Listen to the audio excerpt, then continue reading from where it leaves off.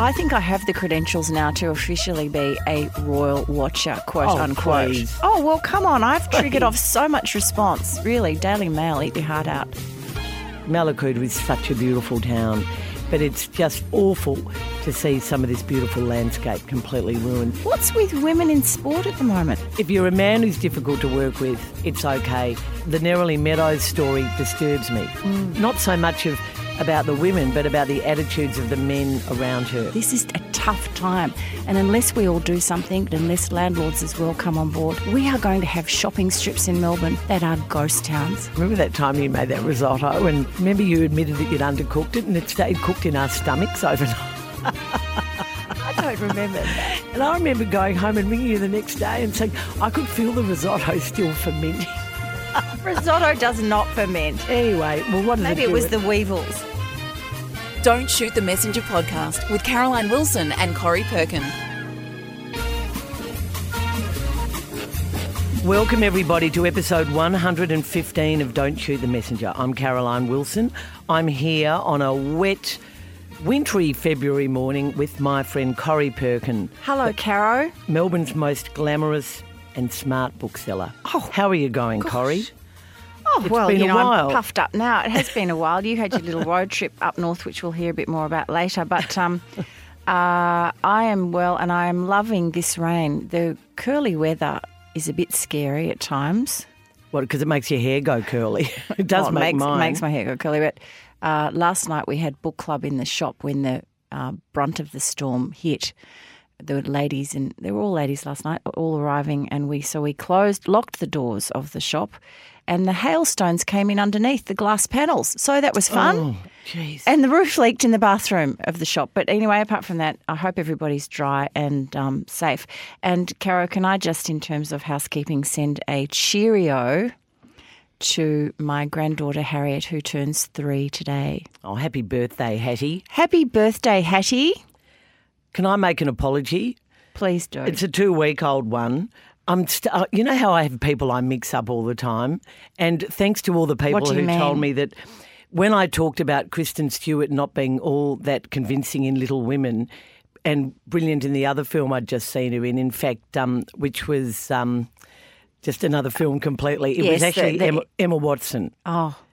Yeah. How could you mix that up? See, I haven't seen Little Women. I would have been right on you with that one. I know. I'm so alert. I know. So I'm just an idiot. And we're going to talk about films later because I've finally seen the Oscar winner, which intrigued me, thrilled me, left me asking as many questions as it answered. So I want to talk about that. We've got a bit of an Oscar rundown to do. We do have an Oscar rundown. Do you have any apologies, Corey? I don't have any apologies. I would just like to plug a couple of things, though, Cara. Firstly, the Don't Shoot the Messenger footy tipping competition starts again next month. So I'm saying to all of our potties, if you join only one footy tipping competition this year, come and join ours. We have a lot of fun, Caro and I, and there are prizes for winners. Book prizes. And the other How thing, did we go last year? I remember I made a late run, but not that well. And did you do better than me?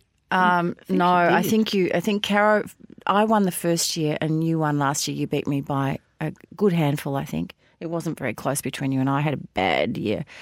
But I'm jumping out of the blocks this year. I promise I will be on fire. And the other thing I wanted to just plug quickly, Caro, at the shop on March the 26th at 6:30 p.m, this will be in our show notes, and you can also go on to mybookshop.com.au. The Bushfire Recovery Appeal Night with, look at this lineup, Magda Sabansky, Barry Cassidy, our old friend from ABC, Margaret Simons, the award-winning journalist and writer, and Will Connolly, better known as Egg Boy, but we're going to move on from that title. And all 4 of them... Yes, he does still divide a few people. There'll be raised eyebrows, I think, that you've got him in the shop. Well, interestingly, Magda is mentoring Will at the moment about how to use your brand and use it for the good, public good. Anyway, we're going to have a panel chat about all things to do with bushfire and climate change, that sort of thing. And all proceeds are going to Magda and Will's most excellent appeal for building services for mental health in bushfire-affected areas. If you want to know more, mybookshop.com.au has the deets.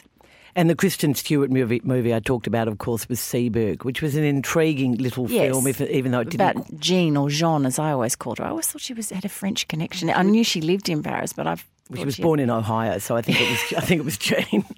A bit of feedback, Corrie. Anita Morris points out rightly that her club, North Melbourne, were very good in pre-season promotion of their AFLW team in terms of emails, social media, etc. And as I said a few weeks ago, the clubs are actually leading the charge there, much more than the AFL, who've made a couple of missteps where the AFLW was concerned. And she's also very proud her club was a leader in ditching pokies, which, of course, the AFL have quietly reintroduced a 5-year gaming deal, which...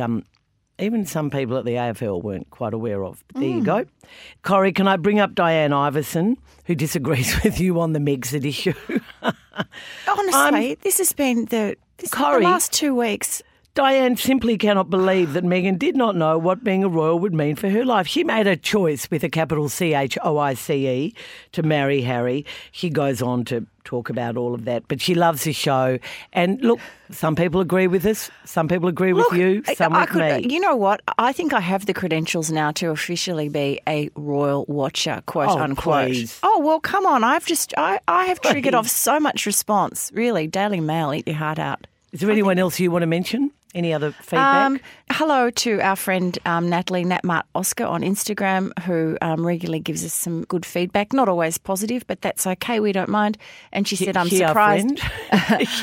Everyone's our friend if they listen to the podcast, Caro. I was surprised, Corrie, to hear you say Adam Bant was a great choice considering he's a Marxist with extremely hard left views bordering on a communist. Not sure that is entirely correct, that he's come out in his lifetime and said he's a Marxist. But anyway, I'll just leave that there. And she felt that we didn't have a balanced conversation on the bushfires and climate change. And she said, I love your podcast, but quite honestly, I nearly turned it off. But we're so glad that you haven't so far. So, join in the debate, everybody. We love all that. We don't sort of play the politically correct game all the time, do we, Caro? We just say what we think. We do, Two Corrie, girlfriends having a chat. Which leads us to our February challenges. How are you going? My screen time is down. Can we start with you? Because as we do this, I'm going to look at my screen to see what my screen time is. But it is down. So my challenge was to look less at my telephone. And you go. I'm shedding. I'm continuing to shed. When I was sitting at a cafe with my mum, Julia, who was well known to this podcast, on our road trip the other day, and she looked at my jeans and said, is that hole a deliberate, is that designer? Or is that... One never knows. I thought, and I just sort of saw a vision of myself in a shop window and thought, no, those jeans were never that flattering. They've gone out.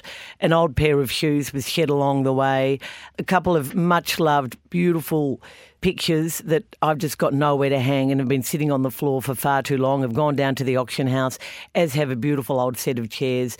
If I'm not using them... No, but you've replaced the chairs, so you're not really shedding. No, but in the old days I would have kept both sets and stored the other one somewhere for, a future date. No, I've thrown out heaps of stuff and I'm continuing to do so. Oh, well, that's good. Every day less goes into the house than comes out. Take that, Maria Kondo. There you go. What about your screen time? My screen time is down 27% from last week, which was about 29%, I think, from the previous week, which was the week you were away, so we didn't do a potty.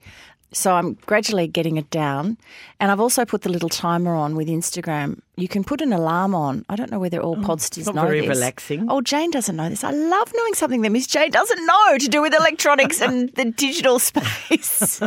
Well, it's with respect. Jane. It's not often.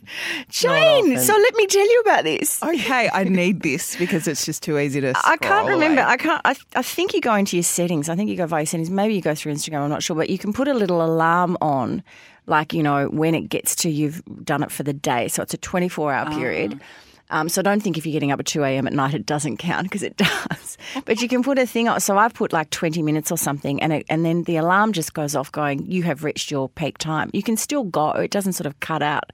But it is really interesting. You look at that and you get a fright and you go, right, off you go. Turn it off. Thank you, Corrie. Try it. Some of us don't actually need to do that, Corrie, because we... because we're still back in the 20th century. Well, I mean, we just, don't need to. So, Caro, tell me about your road trip. I'm dying to hear all about it.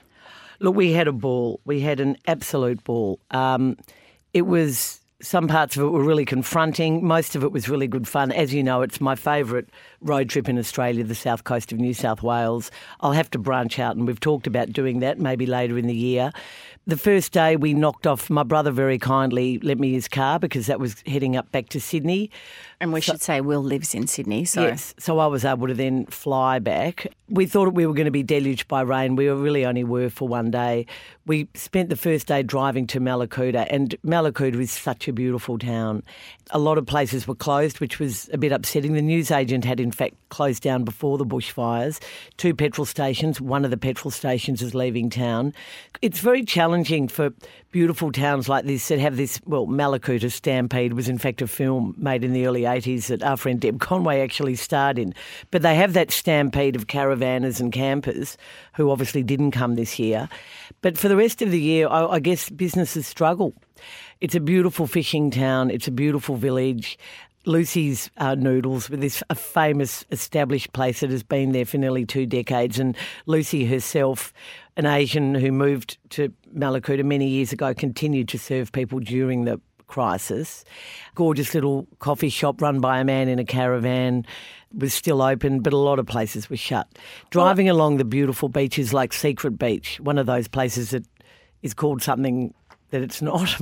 I mean, if there's a sign saying Secret Beach, it's not secret. Anyway, I segue, a bit like Mount Disappointment, but acres and acres of burnt trees and burnt signs and burnt beautiful walkways. They've all started to rebuild.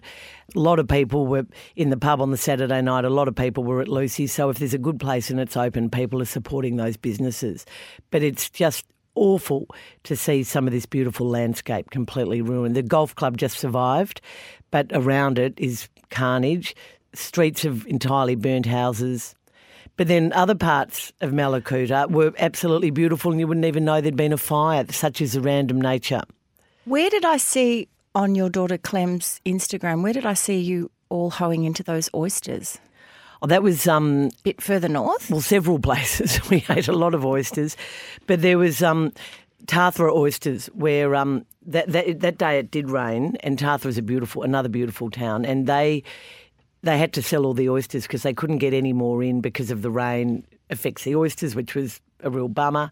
So we went there and brought some beautiful oysters. If you're in the town, go to Tathra Oysters, honestly. It's absolutely stunning place, and the oysters are freshly opened. But the other one we went to was in Merimbula, Corrie, in this tiny little shed about 7 k's off the highway. We were sort of surrounded by trees covered in water. It looked like they was about to be flooded, having had bushfires only weeks before. In this shed, not only did they sell the best oysters, which they freshly opened for us, and charged us absolutely nothing. You had about 8 different choices. They sold these beautiful linen tea towels with oyster logos.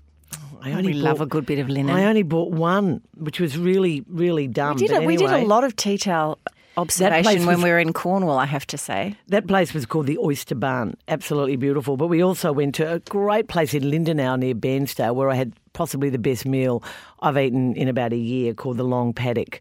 I think she was a chef with Shannon Bennett and is now running a little dairy farm or something there. And this, again, a beautiful little cottage where just absolutely packed with locals. So we ate some great meals. We saw some beautiful things. We also stayed in Pambula Beach, which was absolutely beautiful. Went to an hysterical little burger bar in Merimbula called Dulcie's.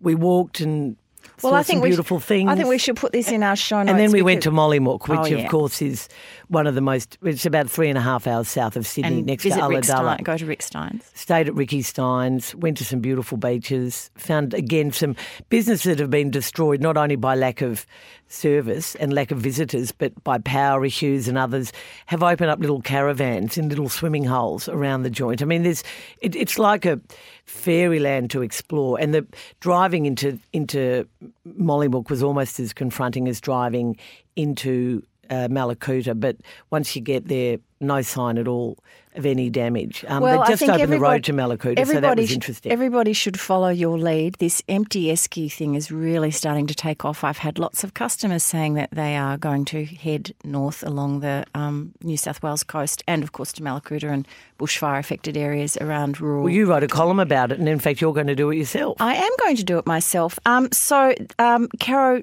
The reason, or part of the reason for your trip up north was that you had to, you attended the Sport Australia Awards. Yep. That's right. You were a judge. That was actually just a happy coincidence, to be honest. But. And it sort of got me thinking over the weekend about women in positions of authority and influence in sport. And one of the catalysts for this was actually a media colleague, Tim Watson. He has released his top 25 footy journalists, and he starts with Gerard Whateley, which I think is a really good call. And then he's at number 2, he has Mark Robinson, number 3, Damien Barrett, number 4, Jake Nile. No Caroline Wilson. And on his list of 25, only 3 women, Lauren Wood of Herald Sun, Sarah Ollie of Fox Sports, and Sarah Black of AFL Media. No Caroline Wilson, and only 3 women. What's with women in sport at the moment? Oh, well, Tim would probably say that, I'm no longer writing full-time for The Age, so that's probably why he didn't put me in. Oh, he doesn't like me. Would it have something to do with the Essendon drug scandal? No, he doesn't like people. He doesn't like people who write about Essendon and don't have the same opinion as him. But most of that list is probably pretty good. I noticed only 3 women. Does that? I think there are a few other people in positions on that list far too low because of Tim's biases and issues about them. So that says as much about Tim as it does about them. But it's a pretty fair enough list. It's a pity since I left The Age, there was a group of us over a period of about 3 or 4 years who just went and did other things. Samantha Lane is now doing a lot of hosting and television work on Channel 7. And a podcast with Emma Race. Yes, and Emma and a podcast for the Richmond Football Club called The Originals about their AFLW journey, which is fantastic. You should listen to it. Emma Quayle went off to be a recruiter, the first female recruiter, in fact, at GWS. Chloe Salto was the chief cricket writer. She's now the managing editor of sport. So there were other reasons why women went into Claire Syracuse now runs our podcast, the Real Footy, Age Real Footy podcast. So that's just The Age. I guess, I don't know, Corrie. It's a man's sport. Ooh, I don't know about that. I was on some website, I think it was the Women's Sport Australia website, to be confirmed, my source there. But I saw just 22% of board chairs on sporting bodies, football or soccer or whatever it might be, just 22% of board chairs and only 13% of CEOs are women across 60 Australian sporting organisations that they investigated. And it just seemed to me to be such an imbalance these days. I thought we were kind of over with all that. I thought we were heading toward more of an equal mix. Corrie, it's definitely changing. It's getting better. And, I can't sit here and mention women in board positions without mentioning the current premiership president is, in fact, of the AFL Club Richmond, is a woman. Have to give her a big plug, Peggy O'Neill. But at the Sport Australia Awards, the host was Liz Ellis. The Lifetime Achievement Award winner was Karen Teig from ABC Grandstand. Close to half the award winners were women and nominees, obviously, though, a lot of men as well. The judging panel was made up, I think there were 3 or 4 men and 2 women. I mean, I feel the representation was there. And funnily enough, you would have loved this. We did have kick-ons, a few of us. Oh, I'm not surprised. And that's not like you. Myself and Sam Lane and Jess O'Halloran tried to find somewhere, a nice little wine bar, before we went back to the pub where everyone was staying. Well, in Sydney, do you reckon you can find anywhere around that Hyde Park City area that's open around 11:30 at night? It's just tragic, Corrie. We are the going out capital of Australia, clearly, here in Melbourne. Anyway, so we ended up back at this pub, and a couple of the Outer Sanctum girls were there, Lucy and Nick, and Debbie Spillane, who, funnily enough, I'd never met, was there, and it very quickly... What a great mob. And then there were a lot of Robbo was there, Gerard Waitley, Glenn McFarlane, who won an award for his brilliant podcast, Sacked. There was lots of male journos as well, Sydney, Brisbane, everyone. But very quickly, the women were all sitting up on the high table and men were all on the low table. And there were a couple of... funny the way that happened. Well, there were a couple of issues we were debating and the subject of Nerily Meadows came up. Now, Nerily Meadows, a year ago, had been announced as the new co-host of the footy show, the revamped footy show. She had a starring role on Fox Footy. She had a starring role in the new sort of media cricket setup. She was a Triple M footy commentator. Fast forward to 2020, Nerily's doing a little bit of work for AFL Media on the AFL Media website. She did some work with ESPN. She was over at the Super Bowl doing some work for them. She's not, the footy show, of course, was canned pretty early in the season. She was let go from Fox Footy, from Fox Sports, late last year in both her cricket and footballing roles, even though she was nominated for a Sport Australian Award for a brilliant interview she did with Travis Varco. So do you think it's gender related or talent related? We're all talking about why was Nerily let go. Now, the common consensus in the room was Nerily can be difficult to work with, even though she's a very good host, she's a very good interviewer, and she's a thorough professional on the screen. When you look, I mean, I think she's a great host. Difficult to work with. And some of Nerily's issues by people, you know, some people love her, some people are not so mad on it, probably a bit like me. But the detractors were, you know, listing these things, and I'm thinking, they sound like probably 25% of the blokes I work with in sport across radio, TV and newspapers over many years. Clearly, if you're a man who's difficult to work with, this is in sports. This, to me, was the comparison. It's okay, not if you're a woman. And several like-minded men who I agree with, who were there in the room that night, said that is exactly right. And a lot of other women have made that point to me since then. And one person even said, look, you know, there were budget cuts, you know, there's Sarah Ollie, there's Sarah Jones, there's Nerily and a few others. You know, she was the one because of some of her attitudes. And the girls in the room and I looked at each other and went, but why did one of the women have to go? A lot of the men have attitudes too. There's far more men at Fox Sports and Fox Footy. It's just really interesting, that whole... So I really hope Nerily bobs up again somewhere soon and maybe... And look, we've all got work habits that aren't great and we could all maybe treat people better in the workplace at times. She is a very big journalistic talent. But it's just interesting she should be somewhere all on those our jobs screens. I mentioned to you, why does she not have them when there are men who behave far worse than her in the workplace who've been absolutely fine? And funnily enough, the next morning I went and did ABC's Offsiders or a couple of mornings later, hosted by Kelly Underwood. Two of the three panellists were women, including me and Lisa Alexander, who'd just been finished up as the Australian netball coach. And we talked about, I think there's a view, and I think she feels that maybe Liz Ellis wasn't all that generous to her and might have been one of the people who led to her demise. And it was interesting talking about an entire group of women and political women behind the scenes in sport. So that to me was... shows that things have changed, that it was even a story that the Australian netball coach has been terminated earlier than, in fact, she wanted to go. Last weekend, I was involved in judging the Melbourne Press Club Awards in the feature writing section, and the Harry Gordon Award for sports journalism was also being judged at the same time. And I wonder... 10 nominees and not one of them is a woman. Mm. So that's interesting. I mean, as a former winner, clearly they're not banning women. So newsrooms really have to look at this issue. Lucky Tim Watson wasn't a judge of the year. I won it. Women covering sport. Do newsrooms actually have to actively promote women now? Are we in danger of, you know, I mean, dare I say, you and I and a handful of others kind of led the way or paved it or made it okay to cover sport, have children, have lives, you know, to do it. And then we had the next generation, of which Chloe Solto and Sam Lane and so on are part of that. And they're all doing amazingly well. And Jess O'Halloran's just been made the chief sports writer of The Australian. But are we in danger of younger women coming through saying, this isn't for me, I'm not being given an opportunity, or I'm not really interested, or it conflicts too much with my personal life, maybe rearing children or whatever? No, I don't think that at all. I don't think that's got anything to do with it. I do think that certainly in the TV space, and Channel 7 have made some proactive changes. They've got more women on their Sunday football show now.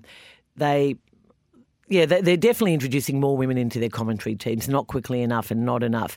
But Fox Sports, who had made huge efforts, huge inroads, after 3 or 4 years ago, I was very critical on International Women's Day when they photographed their football team and there wasn't one woman there. And they said, oh, well, Sarah Jones was on maternity leave. I mean, how pathetic. There was about 15, 20 men in the photo.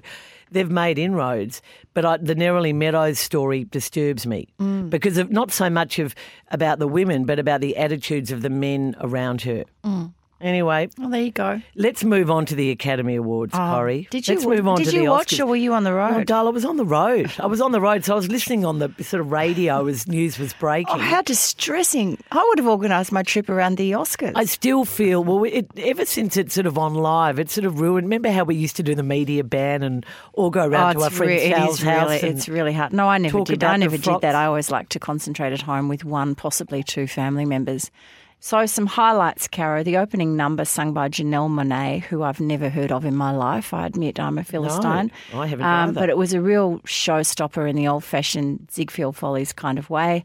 Taika Waititi, his speech for Best Adapted Screenplay Oscar, which he received for Jojo Rabbit, was really funny and really touching, and his message to all the Indigenous kids in the world who want to do art and dance and write stories, because we are the original storytellers. And we can make it here in Hollywood as well. So that was really encouraging. Parasite director Bong Joon-ho, he won Best Original Screenplay, Best Director, and obviously Best Movie. He was terrific, humble, funny. He was great. Still, it must have been a bombshell, pardon the Oscar film pun, when that was announced. Well, I think people must have looked absolutely shocked. Yes, the poor Sam Mendes, who directed 1917, I think he was a bit shell-shocked afterwards, but when the best film was announced, and you know how all of the ensemble get up and make the speech and everything, they dimmed the lights like this is the end of the show. And Tom Hanks, Charlize Theron and so on in the front row were going, no, no, no, and doing the up movement with their hands like bring the lights up. They actually convinced the award organisers to keep the lights on so that they could finish the speeches, which was really sweet. The funniest moment for me, James Corden and Rebel Wilson, they arrived on stage in full cat outfits as members of Cats, and they said, who would be better placed than us to present best visual effects? It was a very funny moment. Rebel's had a big award season, she's done very well. I'm so proud of her. Best outfits.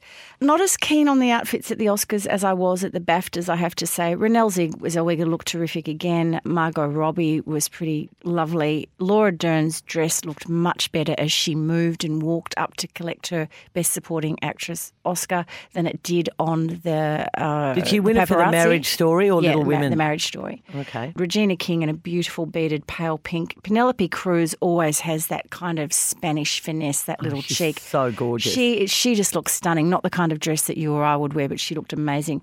The kind of dress you and I would wear, Sigourney Weaver, who is a bit older than us, she's 70, but she presented an award in the most beautiful emerald green dress. No décolletage showing, but low, kind of shouldered, slightly covering arms, really beautiful dress. Thought that was great. So I was a bit disappointed there was not one mention of The Gentleman, my film of the summer, starring Hugh Grant and Matthew McConaughey. Why did that not make it into Oscars season? Look, they don't really like Guy Ritchie. I reckon Greta Gerwig was absolutely robbed not being nominated for Best Director. Well, she certainly wasn't nominated in the BAFTAs, and there was a big sort of talking point, wasn't it, over the whole BAFTA area that women had been very much, so a lot of great And there was directors. A lot of that at the Oscars as well, and I feel like saying don't talk walk the walk, don't just talk the talk. Come on, guys, don't everybody's standing up there going, where are the women and everything. Well, you are the people in positions of authority and power. Tom Hanks, you can decide who your director can be. You're so powerful. Don't just sort of moan about there's no women. Once Upon a Time in Hollywood was my film of the year. Parasite, which I went and saw on Sunday with the girls, to mixed reaction from us all. Corrie, you don't know where it's going, but one thing I will say, you cannot take your eyes off the screen. The star of the film is actually this unbelievable house, which Anna from the Op Shop told me yesterday, in fact, was specially designed and constructed for the film. It's not a real house. So the house is the symbol of affluence and wealth. Is it set in Seoul? It's set in South Korea, yes. There's two families, the Kim family who are poverty-stricken and the Park family who are very wealthy. At first you think it's a comedy, a satire on the rich and the poor. Then you realise it's a very, very black comedy. Then it sort of turns into a horror film. It is a disaster film. It's everything film. It has got so many layers and there are so many scenes that just stun you and take you by surprise, that terrify you, make you laugh, make you cry. It's an incredible film. It's an incredible commentary on the rich and the poor. And, you know, one of my friends said to me she didn't like the way they treated the rich in the film, but in fact there are characters from this family, the wealthy family, who are enormously sympathetic, as are the poor characters. Neither of them are good people in every way. So it's not black and white. Oh, no, it's just... Francesca, my daughter, saw it and she said it's one of the best films she's ever seen. She loved it. I really liked it too. I really, but you really don't liked think it. It should have received best? Oh, no, well, I mean, oh God, how many times have we sat there after the Oscars and said the film, I mean, was it Green Mile that won a couple of years ago? That was a nice little film, but it shouldn't have won the Oscar. Remember when they accidentally announced La La Land? Oh, I know. Well, I was up in arms and they said, sorry, terrible mistake. I went, yes! Well, I really like La La Land, but I didn't think it probably deserved. No, it probably shouldn't have won. But I just think Quentin Tarantino has been not well treated by the Oscar motion picture industry. I mean, Inglourious Basterds was a wonderful film. Such a great film, I agree. I don't think that did very well. Anyway, if you get a chance, it's now come back onto the screens because of winning the Oscar. Go and see Parasite. Okay. It is quite... It's pretty disturbing and it's very sad and in many ways a beautiful film. Okay, we have to keep moving now. Crush of the Week, you have one? Oh, well, it's got to be Louise Milligan, who's done more absolutely brilliant work, I reckon. That Four Corners that was on the other day and her expose of what has gone on at St Kevin's, a private school in Melbourne, that has the treatment that what the principal did by... giving a character reference to somebody who has been convicted as a pedophile, and the lack of support shown some of the students who had to go and give evidence against this guy who had been, they're trying to claim now he was just a part-timer or a consultant. And on the morning of the trial, he rings the mother of the child who has to give evidence, just checking whether the kids are wearing St Kevin's uniforms, kind of prefer if they don't. I mean... I sat on a panel with Louise at RMIT last year talking about some of the stuff, and it was sort of embarrassing. I mean, it was actually embarrassing for talking about some of the flack and the issues I've received through some of my reporting when I listened to what she's been through with the Catholic Church. So that was a brilliant expose on Four Corners. It's not going to end there. I don't think the principal of St Kevin's will survive. No. So well done, Louise. You're my crush of the week. And now it is time for... Book, Screen and Food. Oh, look, here I am again. I have a book. Corrie, I have just finished. I'll just sit here and eat my oysters from Tathra. I thought I'd read this F. Scott Fitzgerald, but I haven't ever read The Beautiful and the Damned. Oh, haven't you? Oh, he's a fantastic writer. This is he sort of wrote the same story, didn't he, about 5 times. I mean, Tender is the Night is probably He was slightly fixated on wealthy people. Well, it was all about himself and Zelda, really, wasn't it? But the couple this time, there's not Dick Diver, it's Anthony and Gloria. And it's just about a doomed, wealthy couple who you could say their lives are totally meaningless. They're total dilettantes. It's largely set in New York. It captures an era, which is obviously the early 1920s, in a way that looking back and reading about this and realising it's 100 years ago, and yet the values and the stories never really changed. The way he writes about first love, the way he writes about boredom, the way he writes about New York back in the day, it is just... From page 1, it is doomed and tragic, and yet you are just with them all the way. One of the side characters, Dick Richard Caramel, who's an author and a sort of subject of great envy from Anthony, is a wonderful character. The grandfather who just won't die, who is a do-gooder in late in life and won't die and leave them, this desperate and very, very spendthrift couple any money so they can be happy and rich for the rest of their lives. Oh, it's a wonderful book. Oh, that's good. It's a good book. The Beautiful book and too. the Damned. Now, you've been to the movies, Corrie. I have. Unlike you. I know. Well, I told you I'm turning over a new leaf in 2020. More movies for me.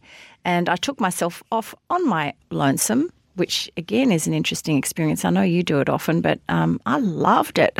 Yeah, it's I went great, and saw isn't it? Emma. I went and saw the millennial version of Jane Austen's final novel, and you would have to describe this as a comedy drama. It's the direction debut of Autumn de Wilde, possibly another woman who was robbed in not at least being nominated by the Academy. And the screenplay was written by the Booker Prize winner Eleanor Catton, who won the Booker Prize a few years ago for The Luminaries. And I met her years ago when I did the year that she won the Man Booker. She was on the John Fane Conversation Hour and I was a co-host. And I found out 4 days before that I was doing it. And the book, The Luminaries, if anybody's read it, is about 900 pages, so that was fun.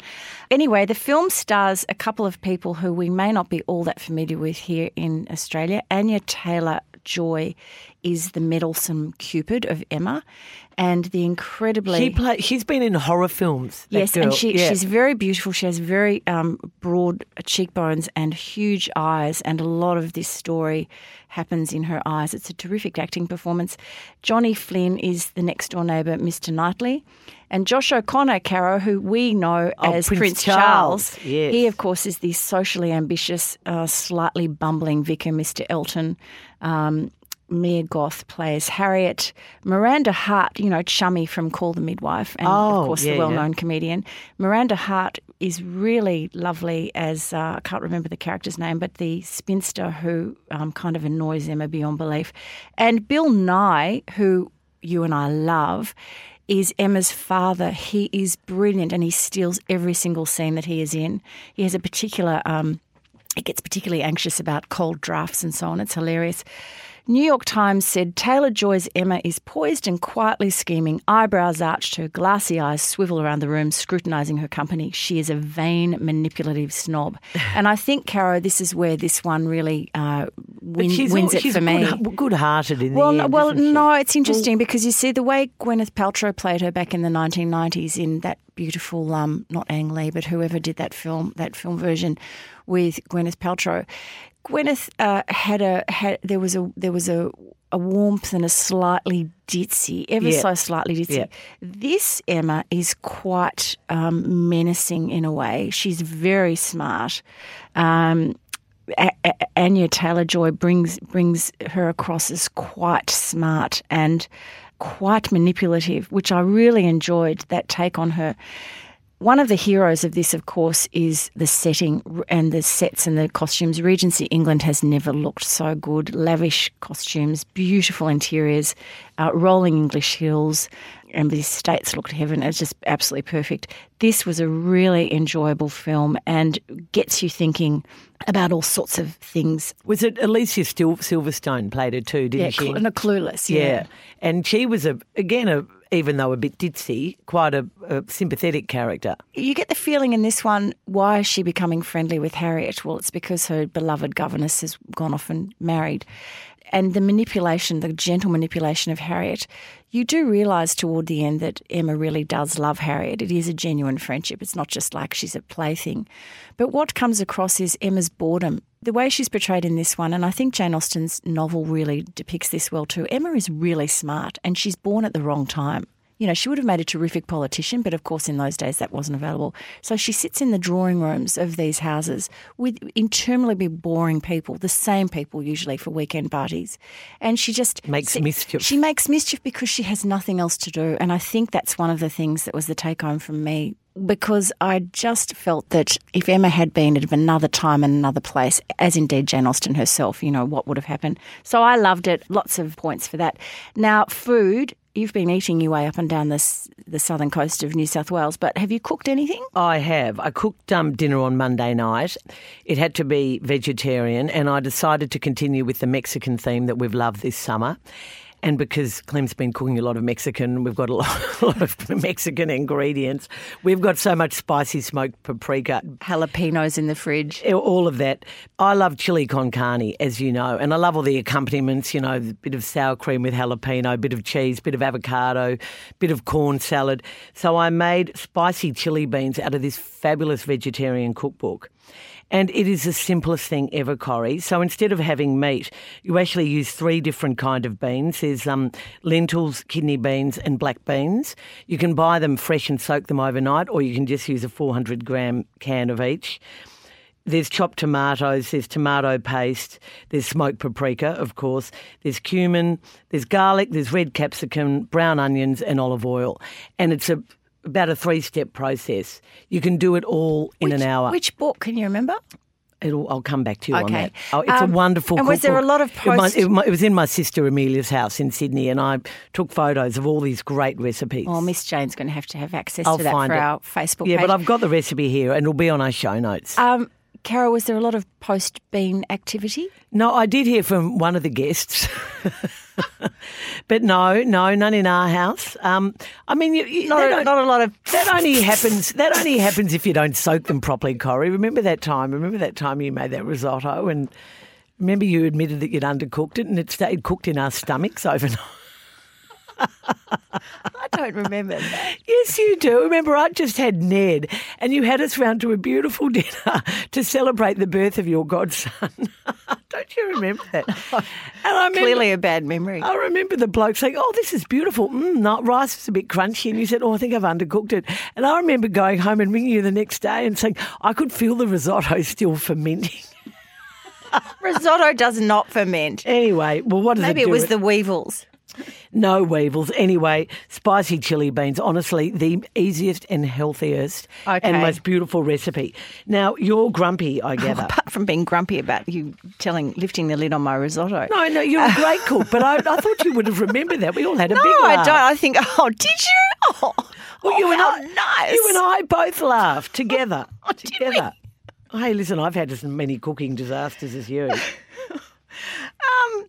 Okay, I'm grumpy. I'm sorry. This is my beef, and I'm going to stick with it because I'm really determined to change habits here. One of our a shop that you love, Caro, as well. I'm not going to name which one, but in our beloved Hawkesburn village, after many years, is closing. Oh, they're not even selling the business; they're closing. The lease is up.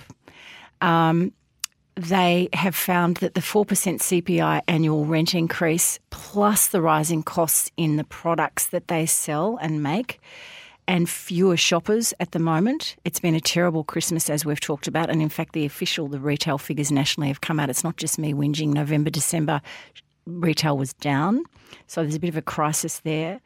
But this friend of mine has tried to negotiate with her landlord and said, look, if you just give me a little bit of rent relief, maybe not a 4% CPI increase, maybe 2%, or maybe just waiver it for 6 months or just give me a lucky break. No, nothing. And the point here is about, not only should everybody shop local and support shops like my friend, but my beef today is about landlords. I preface this by saying the bookshop has a terrific landlord. We have in the last few months, they've gone above and beyond with their kindness to us and giving us a lucky break and time to pay off rent and so on. So we're eternally grateful. We are very lucky, but we are few. We're a minority. A lot of landlords of retail properties are really greedy, and they have a skewed and unrealistic sense of what is actually happening in retail. My friend's landlord apparently said, things are going well in your strip. What are you talking about? So that landlord would rather that she close her business, that shop is empty, and he's receiving no rent in order to strike a better deal with someone else, than have a thriving business that the shop front looks terrific, his property is doing well. I don't get it. Walk down Chapel Street, walk down Bridge Road, Richmond, you see it all the time. And for me, it's landlords that just will not budge on. They cannot see that this is not 2011 or 2014. This is a tough time. And unless we all do something, shop locally, but unless landlords as well come on board, we are going to have shopping strips in Melbourne that are ghost towns. I am so devastated my friend is leaving. I can't tell you. Yesterday, I just stood in her shop. I honestly, Caro, I had tears in my eyes. Oh, I felt so sad because she doesn't want to give up the business. She loves what she does. I must say, I was walking down... and when you find out who it is, you're going to die, I tell you. I was walking down Toorak Road, South Yarra the other day, and a fashion shop, a clothing shop that has been there since I was turning double figures, Fig, is closing down. Oh, Fig's been there forever. After about must be 4 or 5 decades. One of my mum's favourite shops, the most beautiful knitwear, the most beautiful elegant clothes. That is the end of an era. Oh, it's too sad. So I'm really grumpy and really sad about that. Now, and can the NBN, who put those yellow things outside our house, and they've done the NBN, and they did it about 3 or 4 weeks. You know those big yellow mats? Yes. You should see our street. It looks absolutely dreadful. Come and take them away. Corrie, when are you at your worst? This is the first of 6 quick questions. In the car. Yeah. Oh, yeah. No doubt about it. Probably agree What about with that. you? When are you? I didn't know I had to answer this one as well. Probably in the car is when No. When I'm on the phone to utilities, when I'm on the phone to you can join my husband Pete with people that. phone bills or Corrie. There's a new James Bond movie coming out this year. Daniel Craig's last. Who is tipped to be the next Bond? Well, there are a few tips. Our friend from Poldark, Aidan Turner, has been tipped, and Richard Madden from The Bodyguard, who I have a bit of a crush on, although he's very short. Not that there's anything wrong with short. I'm stressing not, but, we think of James Bond being kind of tall. Sam Hugan, who plays Jamie Fraser in Outlander, of course. But the big tip, and get this, Caro, this is the hot one, and I reckon he might get it, James Norton. He's left Grantchester. He left Grantchester and there's a new character now, but he was very evasive when he was asked about it the other day. Watch this space. Caro, if you were a member of the royal family and you were asked to Prince Andrew's 60th birthday celebration, would it be a good PR thing for you to go? Would you go or would you not?